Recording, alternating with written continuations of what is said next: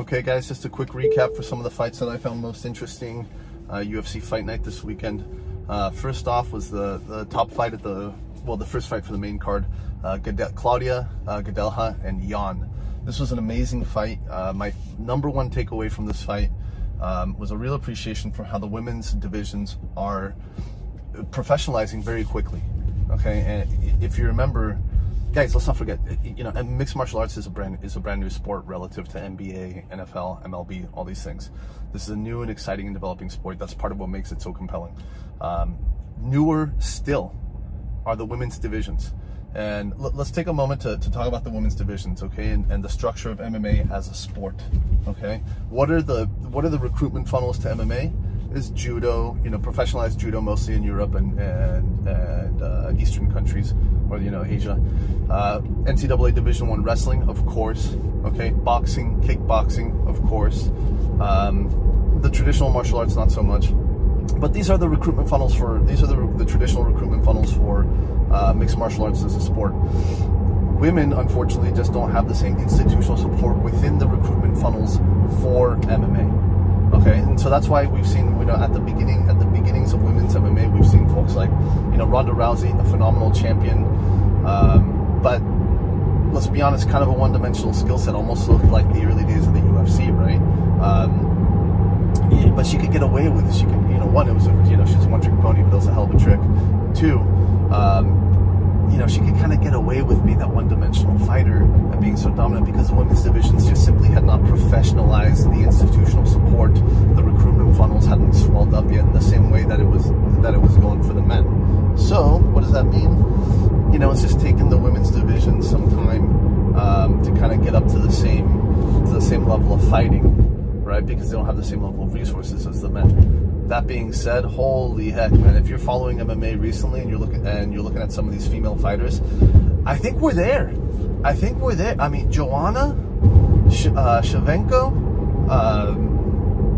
Amanda Nunes. These are complete martial artists in every sense of the word. I mean, I think Joanna is maybe, you know, one of the best strikers, male or female. You know, as is Shevchenko, as is Nunes. I mean, you know. Just amazing, well-rounded fighters, and so that's what we saw kind of over the weekend with Claudia Gadelha and Yan. These are two complete mixed martial artists, women that can fight in all areas of the cage. But you know what happened for Claudia, what made it a long night for Gadelha, was that her striking just simply isn't as developed as it needs to be. Okay, and so you have a contest with Claudia Gadelha, who's mostly a grappler. Okay, let's be honest, she's mostly a grappler, and Yan, who's mostly a boxer, mostly a striker, but is able to avoid getting taken down, and is able to avoid keeping her back on the cage, and is able to avoid the long grappling exchanges. So the story of this fight, I think, really happened in that first round. You know, Gadelha, she like walked through some punches, she clinched, she got Yan up against the cage, and then did her level best to take her down. I think she may have landed on 1 or 2 takedowns, but wasn't able to meaningfully secure the position and really keep her down. Okay, and she spent a lot of time up against the cage, like a lot of time up against the cage in this clinch right here. Okay, what does that mean?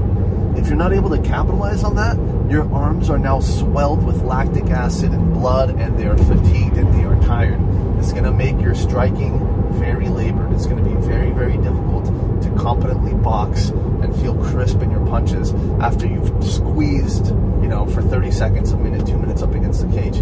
This is why you see fights, you know, wrestlers, it's a common refrain, wrestlers fell in love with their hands, right? Rashad Evans is an example of this wrestler. I mean, he had dynamite in his hands, let's be honest, but wrestlers fall in love with their hands and they don't grapple as much. You know, you kind of observe it from a third point of view and say, gosh, I'd love to see him wrestle more and then box and then box and then wrestle. The answer why people don't do that is because it's hard, folks. It's just, you try it yourself. Next time you're at the gym, go to the heavy bag and squeeze it with all your might for a minute or two, and then start shadow boxing and see how great your hands feel after that. Okay, and this is unfortunately what happened to Claudia Gadelha in that first round. Is she spent a lot of energy trying to capitalize on her Brazilian Jiu-Jitsu black belt, keeping Yan up against the cage and taking her down to the ground. What happened? She I think was able to take her down to the ground 1 or 2 times, but was unable to really capitalize on it. And now she's stuck in an upright contest versus Yan, who can really box. Gadelha can't box that well, and her arms are burned out. Okay, it's a wonder she didn't get knocked out. Now, I have this kind of theory of fighting that wrestling in particular, is kind of binary in a fight. You're either the better wrestler or you're not the better wrestler. If you're the better wrestler, man, there's a good chance you're gonna win. Okay, there's a good chance you're gonna win. What Yan showed was really good footwork and really good distance management to keep the wrestler and the grappler off of her. What you do is you fight on your bicycle, you fight with good footwork, and you fight behind long tools. What's the longest tool up here? Okay, it's the jab.